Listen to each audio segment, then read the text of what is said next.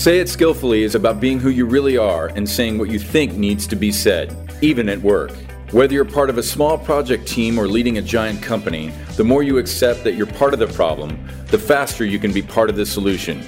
Join Molly Chang today as together we break the silence and learn how to be happier, healthier, and more productive at work and in life. Hello, Molly here. Welcome to Say It Skillfully, helping you find the words to create shared reality in a way that's true to yourself.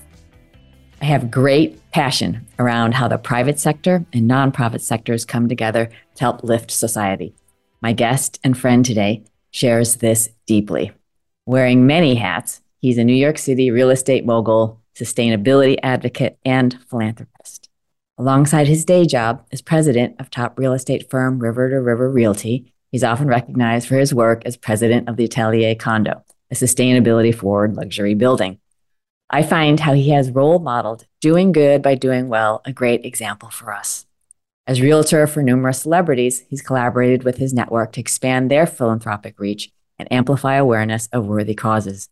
In 2019, for example, he held a celebrity boxing match with heavyweight champion Evander Holyfield, whose signed boxing gloves were put up for charity auction. By the end of the match, they'd raised over $100,000 for autism awareness.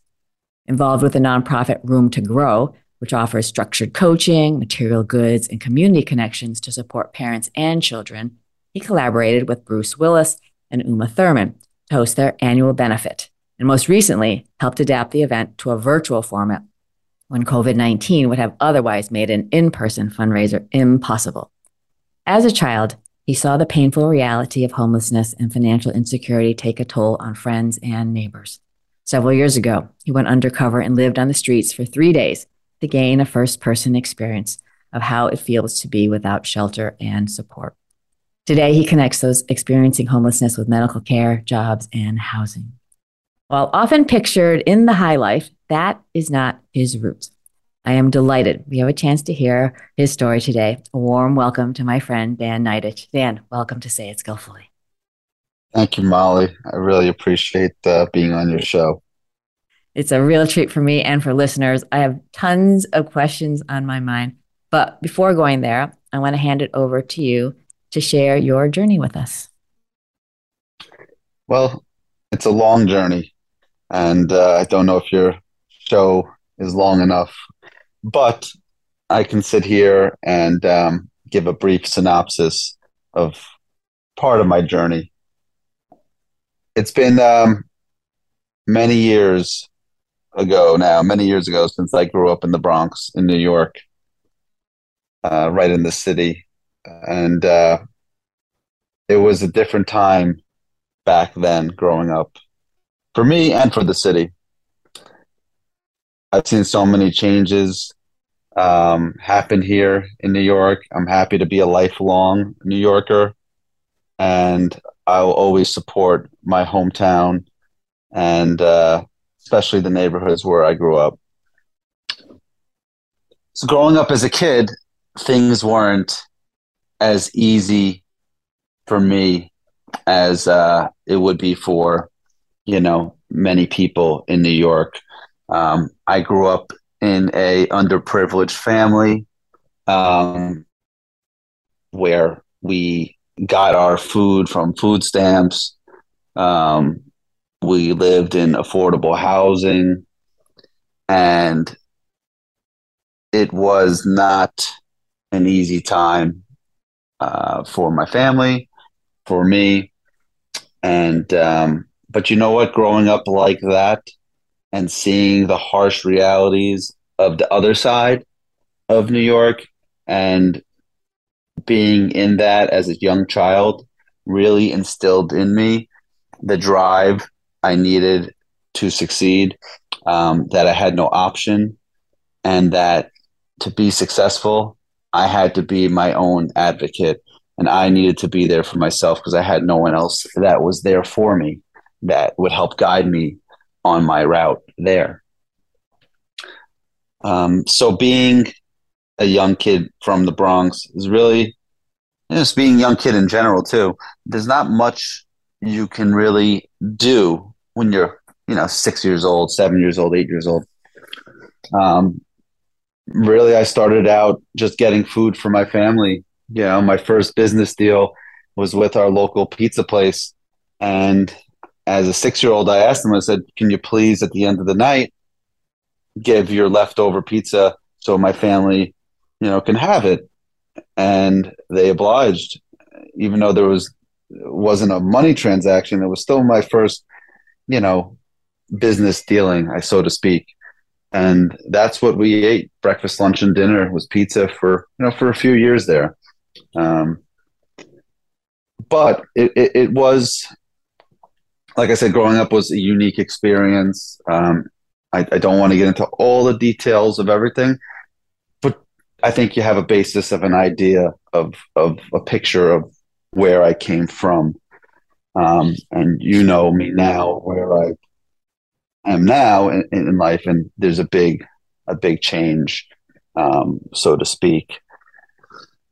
So after growing up, I in New York, I ended up, getting into a great school. I went to Boston University, which is, it's a decent school. I thought, actually, because my schooling, I wasn't the best student growing up. I missed a lot of school due to family issues. Um, and I didn't even think I'd get into any colleges. And then I applied. I think I applied to about 20 of them, and I got into every single one. All 20 schools accepted me, and which was, really great start, and to see that people do care, and there was people there. Obviously the admissions boards that said, you know what, this person has a lot to offer, has been through a lot, maybe isn't at where the other kids are at, but let's give him a shot. And I was surprised. Every single school accepted me. So I ended up taking BU on and went to the school there. It was a great place going to college in Boston. Such a wonderful college town. And I got into business school. And my goal right out of school was to work on Wall Street. I just always saw that as a place to be, where I noticed people were successful. I actually interned at Smith Barney while I was in college. And I said, that's the course. That's what I want to do.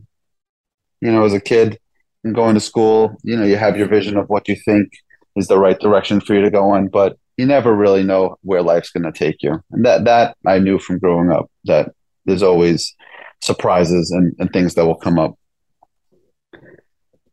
So when I graduated school was in 2001. And my first job was at GE Asset Management, September 2001. A few days into my job, obviously we know what happened. September 11th took place, and they basically laid off all the new hires. So right out of school, my first job, I was laid off within, pretty much a few days, just based on the events that happened in the world back then. It was disheartening. And, I said to myself, I said, wow, just like that, something happens in life, and look, you can be terminated from your job. And I think Wall Street, I realized, was susceptible to that. I ended up getting my next job at Barclays Bank, which is now people know it's a big English bank. Back then, it wasn't so popular in the U.S., and not many people heard of it that lived in the U.S.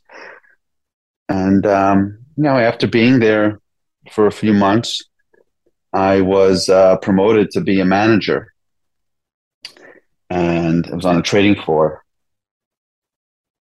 and was on that trading desk for about a year, and was managing about 25 people at the time.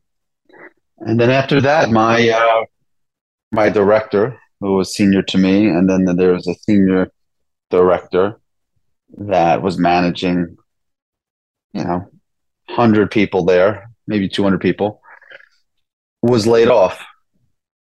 And I'm sorry, they were not laid off. They left to go to Cantor Fitzgerald, and for a better opportunity. Since Cantor was very depleted from 9/11, they were on a hiring spree. And from there, I basically jumped into their roles and took on all that extra responsibility of essentially being a managing director of a big bank. They didn't hire anyone else at the time, and they just asked me to step in those roles and run the ship. And I did that for about 6 months and pretty much ran that division better than it ever was before, saved the firm millions and millions of dollars by new processes I put in place, and was working pretty much 7 days a week, 15 hours a day. It was a very tough position to jump into. And but it was something that I handled and was motivated to do it and knew I can do it. After those 6 months, things calmed down, schedules were back to normal, the company was doing great, and I get called into the CEO of the Americas office, and he said to me that, Dan, hey, you've done a great job. You really stepped up and, saved our asses, so to speak. And he said, but I have to let you know that we're going to be hiring someone in those positions. And I said, what do you mean? I've been doing this job the last 6 months. I've done better than the previous people that were there. And he says, we all know that. You've done great. But he said, you're just too young. I said, wow, I'm too young. I said, that should have no relevance in this job. I've shown you I could do it, and I've done better than anyone else. I've saved your company, the company, millions of dollars. And he said, well, sorry, it's just the way it is on Wall Street. I said, wow. Well, I said, you know what? Then I quit. And right there on the spot, I told him that if you're going to hire this person above me, then I'm going to leave. And that's what I did. And they begged me to stay.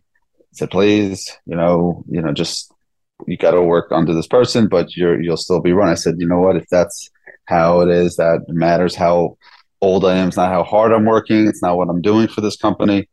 It's my age. Then he said, you know what? I don't want to be a part of this company anymore.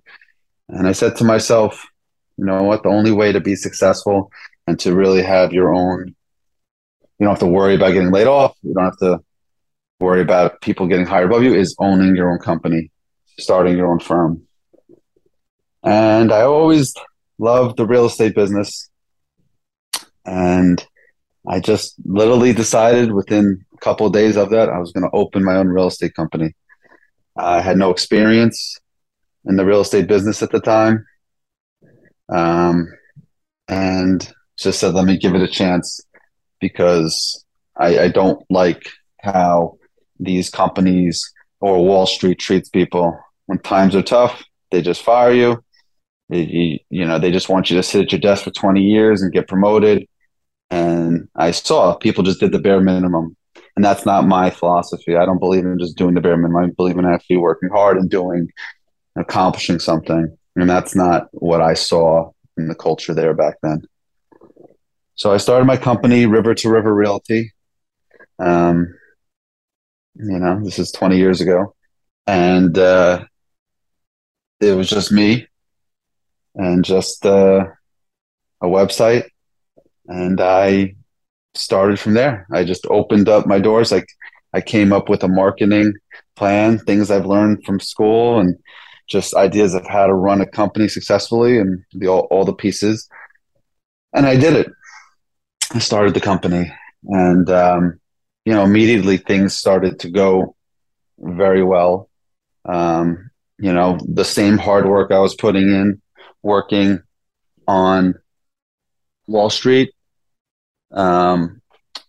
was the same effort that I was putting in on my own business. Now, even more so, because now I would actually see the results and the benefits from my hard work. And as years went on, the company kept growing in different directions. As a business leader, you have to identify, the market trends. You have to identify other similar businesses that you can get into that complement your business that could add extra revenue. And I started to do that, getting into construction business and getting into corporate furnished housing business. I was one of the biggest corporate furnished housing vendors, in New York, 18 years ago. There was not many people were in that business. And it was something I found a niche in, and it did very well. And, now things have changed in that industry. There's just a flood of furnished apartments with Airbnb and those other operators that kind of diluted. But I jumped out of that business pretty much a few years ago, seeing that there was this glut of inventory hitting the markets, and it just wasn't the same business having those corporate furnished housing. Then I got into investing, and any money I would make in commissions, I would invest my money back into the properties. A lot of the commissions that I got, I would actually invest it into the property that I was brokering, and would take a 5-6% stake in the apartment. And from there, which is something I don't think anyone ever did before, and then would take on the management of the properties as well. And that really seemed to be a smart move, to reinvest my money into investment properties. And eventually I would buy out all those partnerships, and take over most of that inventory. And I would invest in, neighborhoods that I saw that had potential. And I got into investing into the Hamptons and Westchester, and really started to expand the business and the company, and broaden its reach. And, today I sit on, the president of my company. I'm also president, as you said, of the Utility Condo, which I do have a lot there. And the company now, we manage over $1 billion in real estate across the tri-state area. I have inventory of properties, over that size for myself that I manage as well, my own properties. And, the business now is a sustainable company that's been in business for 20 years, running a New York City real estate company for 20 years and successfully getting through multiple recessions and, going through COVID. It's never easy, but you know what? When you run your own company, you're able to make those decisions and see the course in front of you and have to go and make the right decisions so you can stay afloat, keep the company moving forward. And that's something that I've done. I am, people say, are you proud of what you've done? I am proud of what I've accomplished from where I came from. And the success, people say, wow, you're very successful. Oh, you have a lot of money. For me, that stuff isn't as important as people may think. For me, it's important to give back to the communities that I grew up in the Bronx, like Room to Grow, where I did work with Bruce Willis and Uma Thurman at that charity. And we would raise tons of money, and I hosted events with them to raise money for the kids in the Bronx. Those same kids that I was one of them. And I know where they are and how a lot of times they feel that they're hopeless and there's no getting out of their family situation or their life situation. But I've shown that there is hope and there is a way to get out. You just have to really put your mind to it, and you can accomplish anything. And that's something that I like to instill in children, that let them know that there's hope and let them know one of their own has made it. And that's really where my driving force is these days, is more on the philanthropist side of my life, and I'm still, running a company, but I'm more hands off than I used to be, so I can focus on this effort to really make the world a better place, and New York as well. I'm the chairman of the Max Alexander Foundation. We're an organization that helps build schools in Africa, because everyone needs a chance. Not just people in New York. I really wanted to broaden my reach on my charitable efforts as well, and that's very important to me. That kids around this world that don't have the opportunities we have being in the United States to even just have a school. So those are the type of things that drive me these days. And yeah, I get a lot from people say, "Oh, this celebrity, that celebrity." You know what? Celebrities, they're people too, but the ones that I associated with are ones that actually want to help others and do care and use their celebrity for good and can make a difference. And those are people I respect. And yeah, I do choose to be friends with them. And if our goals are aligned in business and in philanthropist side of things. And today, just happy, I'm in New York, and my future from here forward is going to try to make the world a better place and do what I can and do my part. And I want to thank you again for having me speak and give a chance to let people know where I came from, and a little bit at least. Yeah, I'm happy to hear any other questions you have. Ugh, I am so moved by you, my friend. Big, big hug. Thank you. Thank you. Thank you for sharing that. You think you have a sense of your friends, folks, and then you're like, wow, you really don't know. And what an incredible journey. I have thousands of questions. What comes to me going through this tough stuff as a kid, this confidence, the pizza, was that something you recall? Because sometimes naivete serves you well. Was it a fear-based thing? Was it a need thing where you were just, I'm going to provide? I'm just wondering if you recall, and not to bring back any pain, just what, was it just kind of a necessity thing that you just were out to like do what you could? Yeah, it was a necessity. My parents were not able to take care of themselves. So essentially, I raised myself. We didn't have much. My parents weren't around a lot. They had some substance abuse issues, and there'd be times that I didn't see them for months at a time. It's different back then in the 80s. There was social services, maybe it was around, but no one really did anything. No one stepped in and said anything. I would get myself to school. I would do my homework. There'd be times that I'd miss school, a lot of school, because my parents would take me, and make me, stay out late with them. And I just wasn't able to even wake up for school. But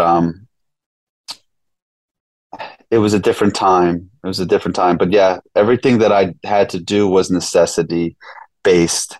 I didn't have the essentials. I didn't even have a toothbrush. I didn't have clothes.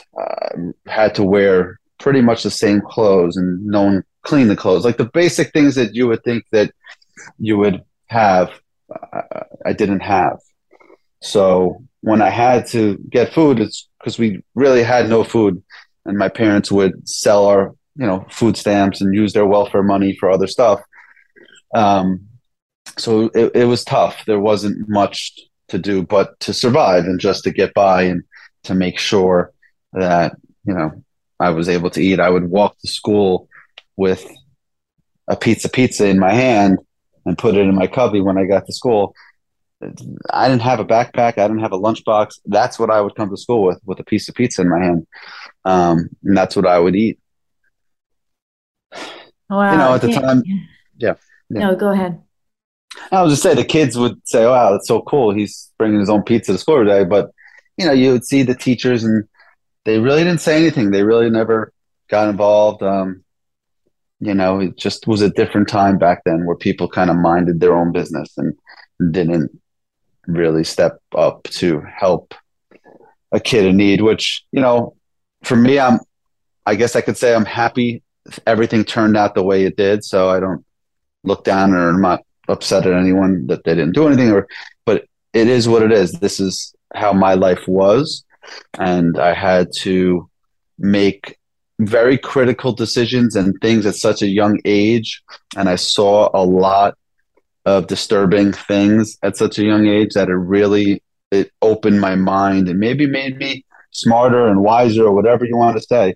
But when you're that young and you have to go through very harsh realities, it motivates you. It makes you motivated, and I think it makes you, that makes that drive. And this, at least for me, it made that drive in me that I wanted a different life, and I wanted to make something of myself. And I don't want to be judged based on what my parents did or what my family did.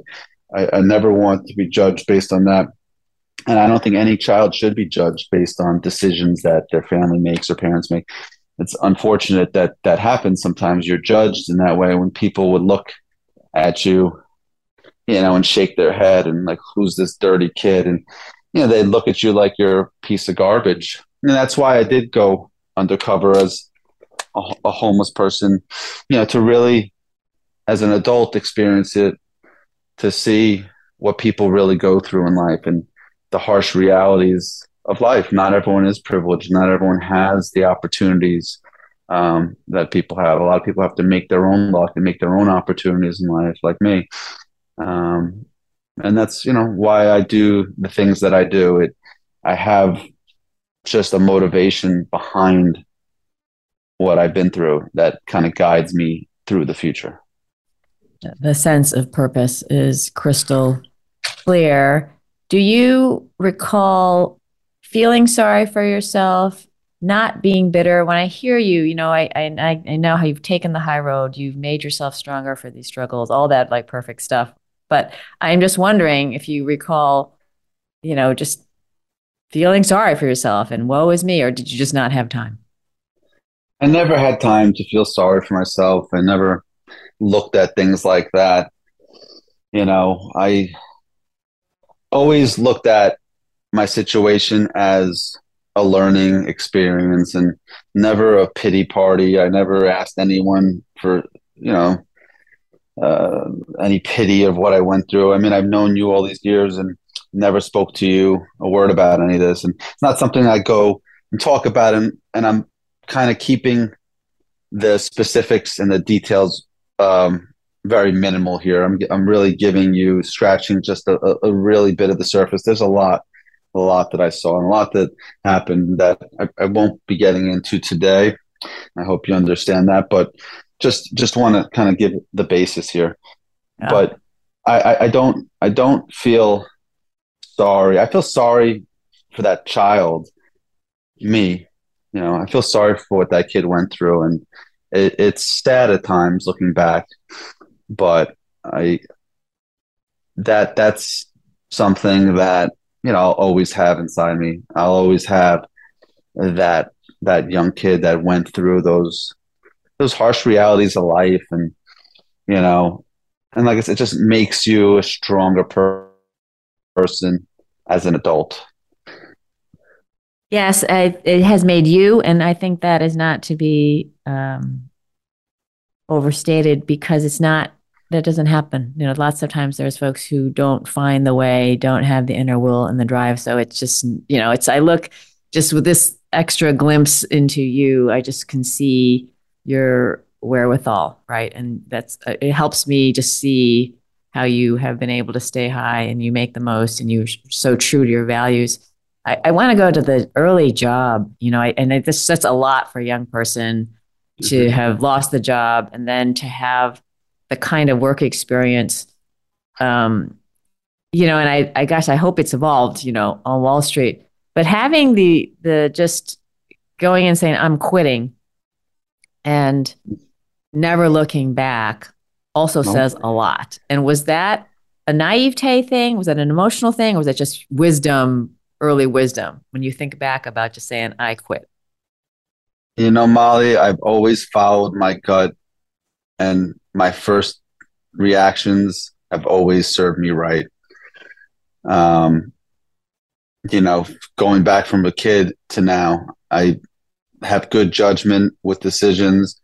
And for me, it wasn't as hard a decision as you think. Even though I was doing great, I was moving up very fast. I was the youngest manager that they had in the company.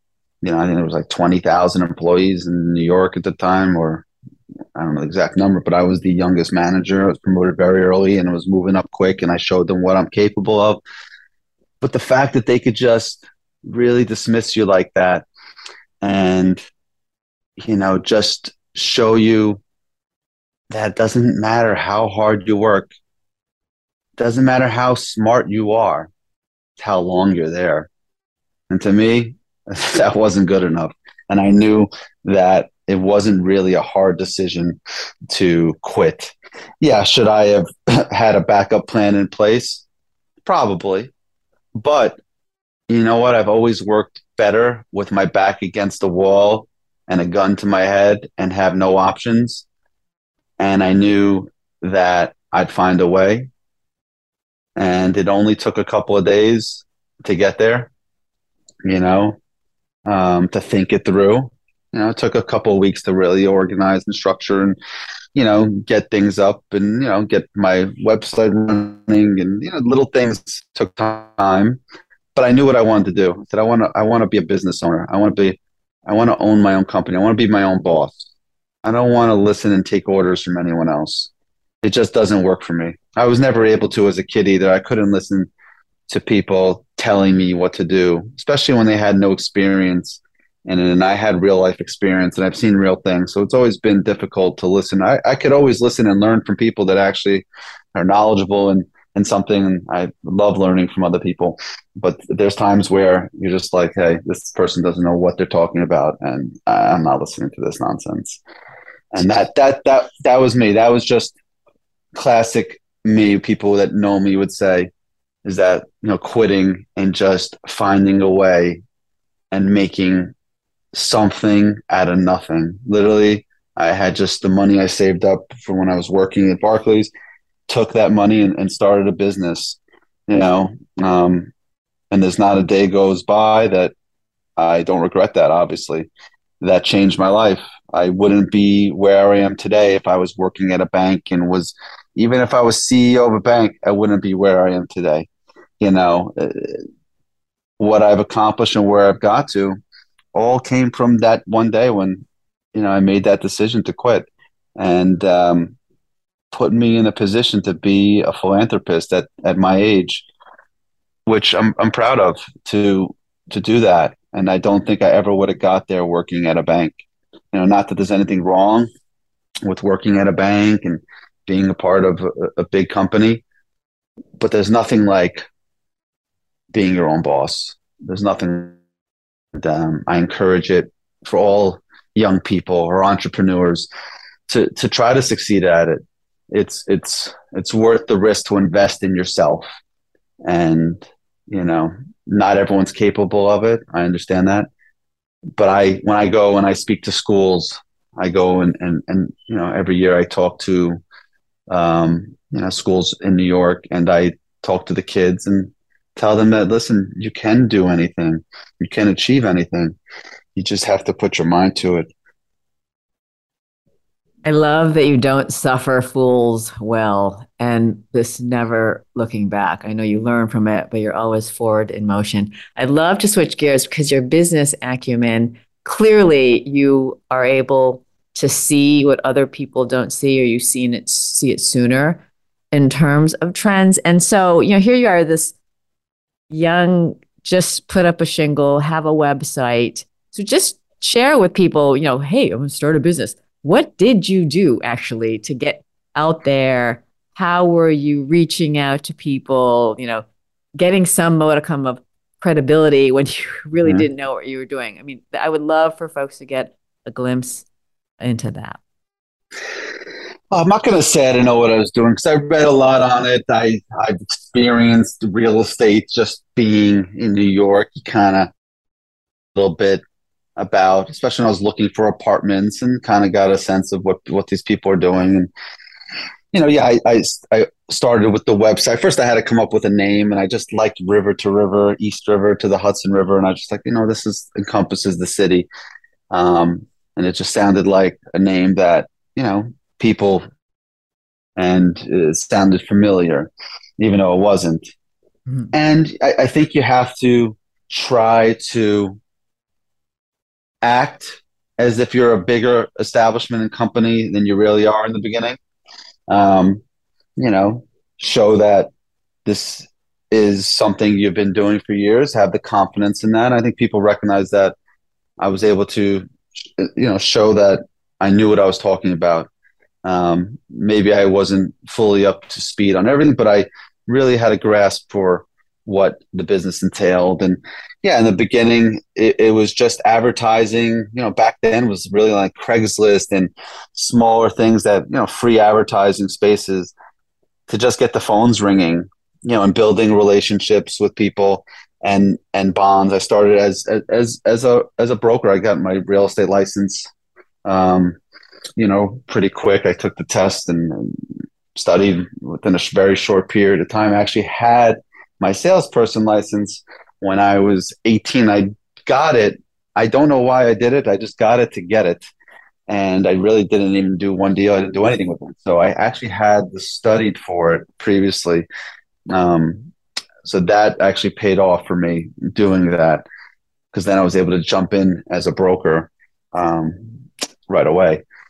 But yeah, and just very small deals at first and just getting my feet wet. And then it just really started to transform into larger deals and bigger commissions, and things were rolling pretty rapidly. And then in identifying the need for furnished housing, I would take my own inventory of apartments and furnish them. And, back then you can mark up 300% the rent by having a shorter term furnished apartment. It was just something that very few people were doing, and I've since been copied um, from then. But that was a big thing too. And I had some big corporate clients, Ernst and Young. I had 100 apartments with them, and Deloitte and some other big banks and Broadway shows would all come to me for their corporate furnished housing. It was, the word got around that I had really furnished nice apartments. I didn't really have any decorating experience, but I just kind of knew what looked good and what people liked. And that was the type of furniture that I would buy. It was a very profitable side of the business, that business, in addition to the brokerage side and then eventually getting into construction and then investing and then management. It was just kind of step by step. Things took their time and developed, and, very rapidly though. The growth happened pretty quickly.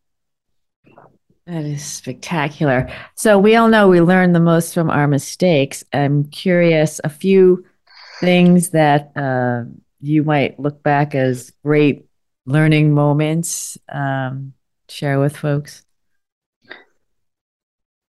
Yeah, I mean, listen, there's going to be times where, you make a couple missteps, but you got to correct them right away, which I think anytime I've made a misstep in life, I've corrected them. I like to think it doesn't happen very often, but anyone in business, when you're in business, you can, maybe make a wrong decision about which direction the, economy is going and the real estate market. And is it the right time to invest? Is it the wrong time? And, there's been times where, you can miscalculate a little bit, but the smart people and the successful ones are the ones that can use that and use it as a learning experience so you never make the same mistake twice. And I think that's something as an entrepreneur that's very important, is to learn from mistakes and learn from missteps, and not evaluating the entire picture of a situation or events that take place in the world. It kind of all affects the real estate market here in New York. So you really have to be a worldly person, and really know what's going on around the world to understand your marketplace in New York, because we are such a big attraction to the world, and there's people from all over the world that invest in New York. So if you have countries that are having issues, you're like, well, how come those people aren't coming? The same people that I had buy 30 apartments from me, why aren't they buying anymore? And because their economy is in turmoil, or they're having a war in their country. So you just gotta have your eyes open, but mistakes will happen. It's just how you correct them that changes your future. Yeah. Yeah, a big part of many things I marvel about you, but one in particular is your ability to read people, to connect with them, and just share with listeners maybe some of the learnings, or how is it, that how do you find your ability to just get a sense of what people are about, maybe to weed out folks that you just don't think are good for you. I'd love some thoughts on that. I think just from my upbringing, I think I grew up having to make decisions about people that you hang out with very quickly and know who's a good person, who's not. I think that I'm able to do that a lot of time within minutes of meeting someone. I'm like, this is a good person, or you know what, this is someone I need to stay away from. This is not someone who's good. And then that happens. Those people that you dismiss because they're not good people, it rubs them the wrong way. And sometimes they'll turn into, people that will be an adversary. But for me, I know when someone's a good person to have in your life and someone that's not, whatever the consequences of I'm not around the bush. I'm very blunt, and I believe that's the way to be, and straightforward. And just from my upbringing, I met a lot of different types of people. I met a lot of con men and bad people, and you kind of have that sense, and I can see right through. I can look in someone's eyes, and you just know. I just know this is good person. This is someone I want to do business with. This is someone I want to be around. Or you look at someone like, these are bad people. I need to stay away. And you're always going to have people try to attack you in business. I've had it happen. Everyone's had it happen. For me, it doesn't faze me. And I think that's what bothers the people that are out to get you even more, is when they see you're not fazed and it doesn't even bother you, and you work through it, and you come out on top each time, because when you're a survivor and you know how to get through bad situations, you'll always end up on top when you think things through. Yeah. Spectacular. Dan, the idea of helping the world be better through your philanthropic work, you're a business savvy guy. And so share with us how you have thought about your philanthropic, if you will, strategies or approach, right? Because you can't help everybody do everything. And I'm just curious how you could have been so intentional about where you put your time and your money. So, as you mentioned in the intro so eloquently about my fight with Evander Holyfield, that was a great experience to get people involved in our knockout autism efforts, me and Evander, who's become a very good friend. I had another fight with Sugar Ray Leonard, and we knocked out diabetes and raised money for that cause. I used a lot of sports, celebrity, to kind of make that relevant in my goals of helping children and helping causes that are dear to my heart. I threw out the first pitch at 3 Major League Baseball games which was a great experience for me.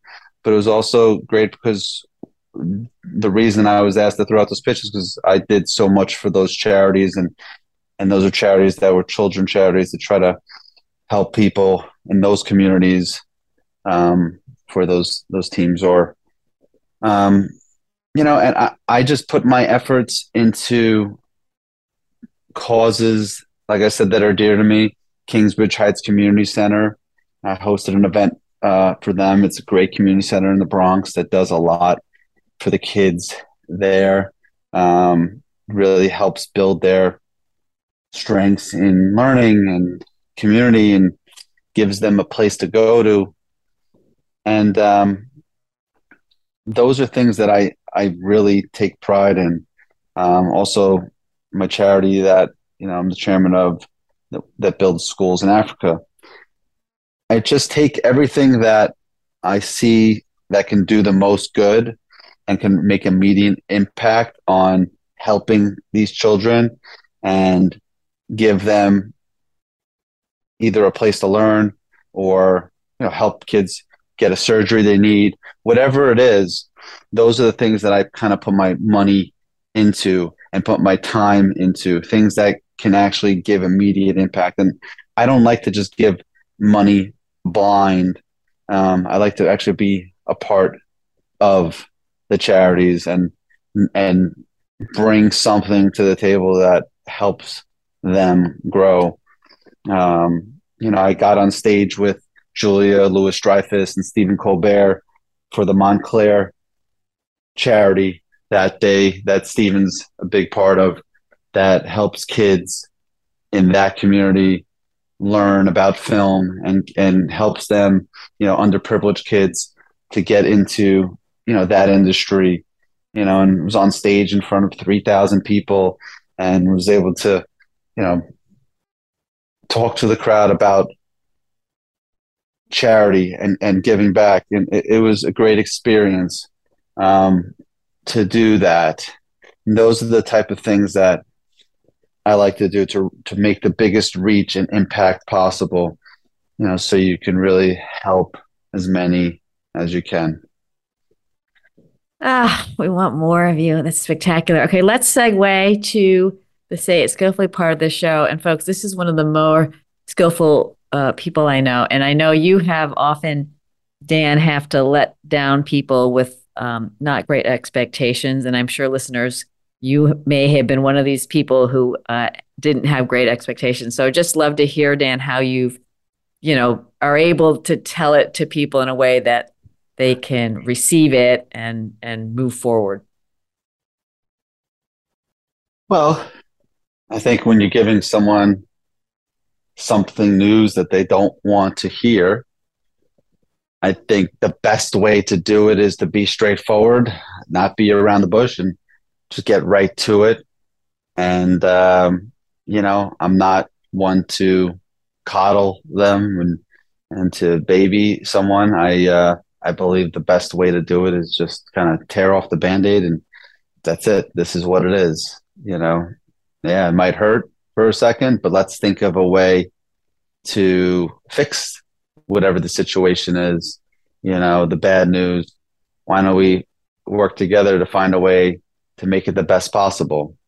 And I think that's what makes the difference, is the approach, but also the aftermath of how to accomplish and change or fix whatever the issue is.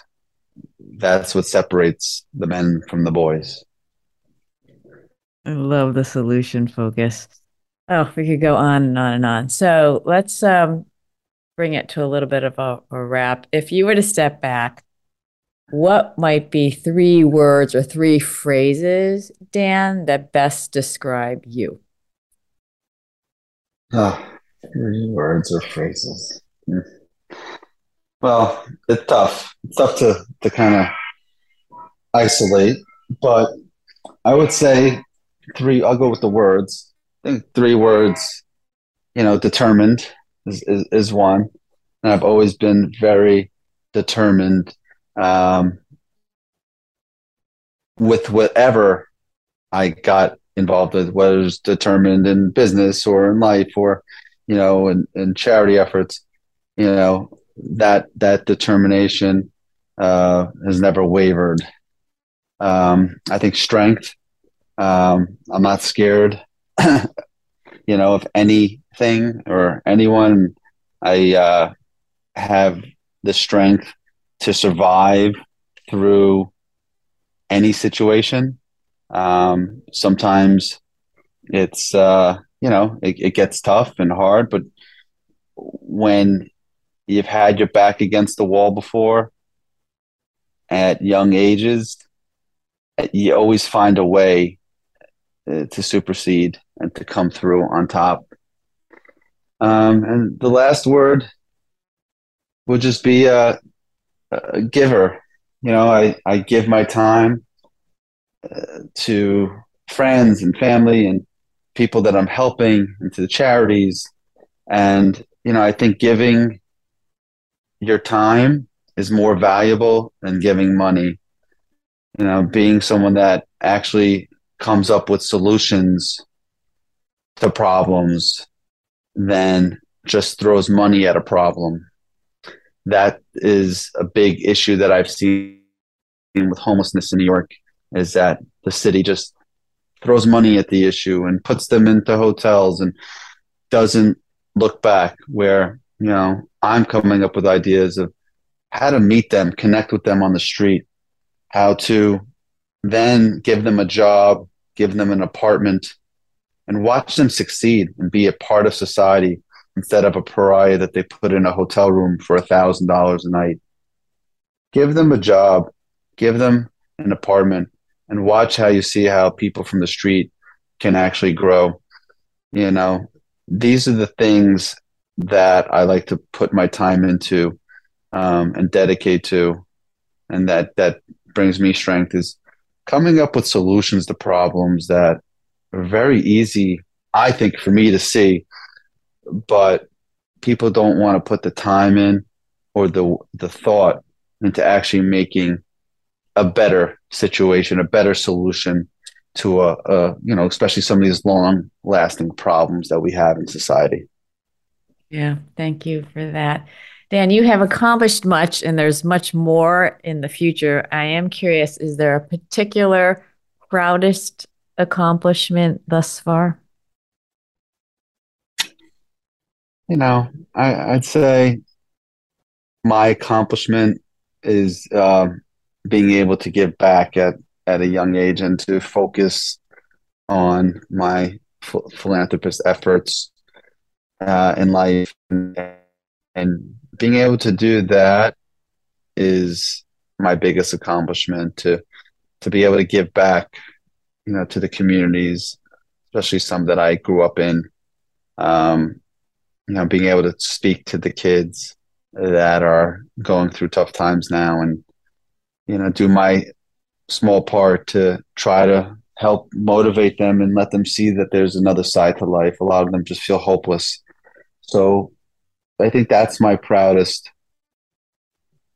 thing in my life, is being able to help the children that are in need the best that I can. You can't save everyone, unfortunately. I would love to, but do my part. And I hope that everyone out there and everyone who's listening does their part, whatever that may be, whether that means volunteering somewhere and donating to a cause that you believe in.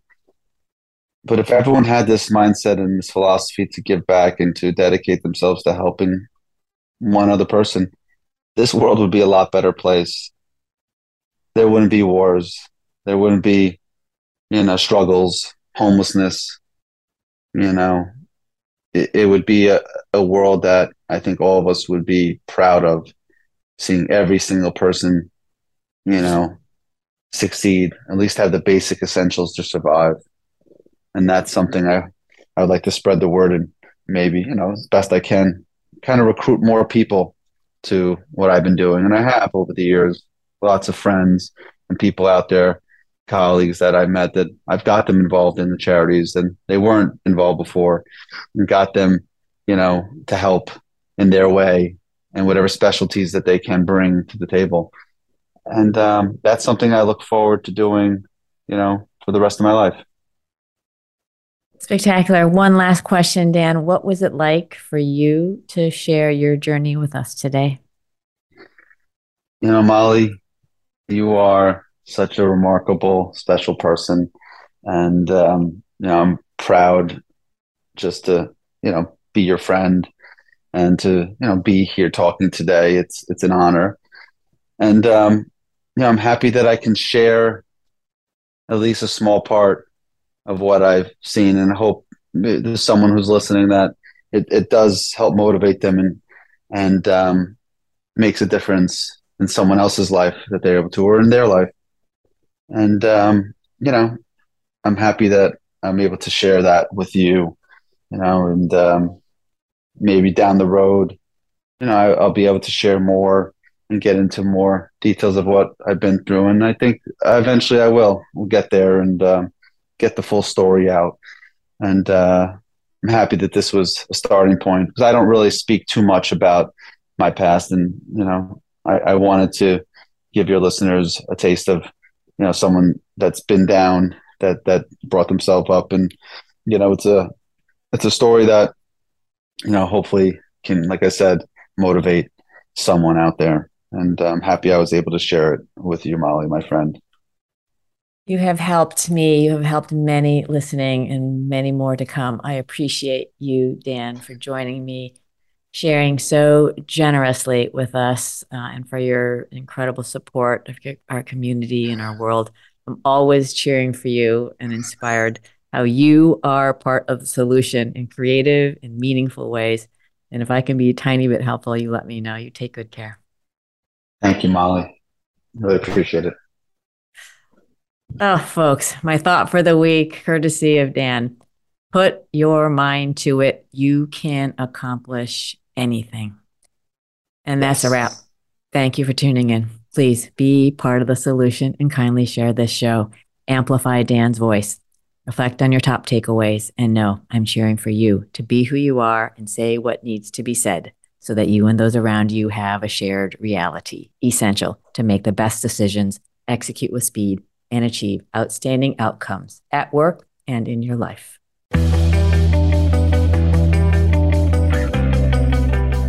Thanks for listening to Say It Skillfully with host Molly Chang. Join us again for more ways to say it skillfully next Tuesday, 11 a.m. Eastern Time, 8 a.m. Pacific on the Voice America Business Channel. Follow Molly on LinkedIn and Twitter. Check out sayitskillfully.com and sign up so you don't miss her latest 90-second video. And please, be part of the solution. Kindly tell others about this program so they say it skillfully too.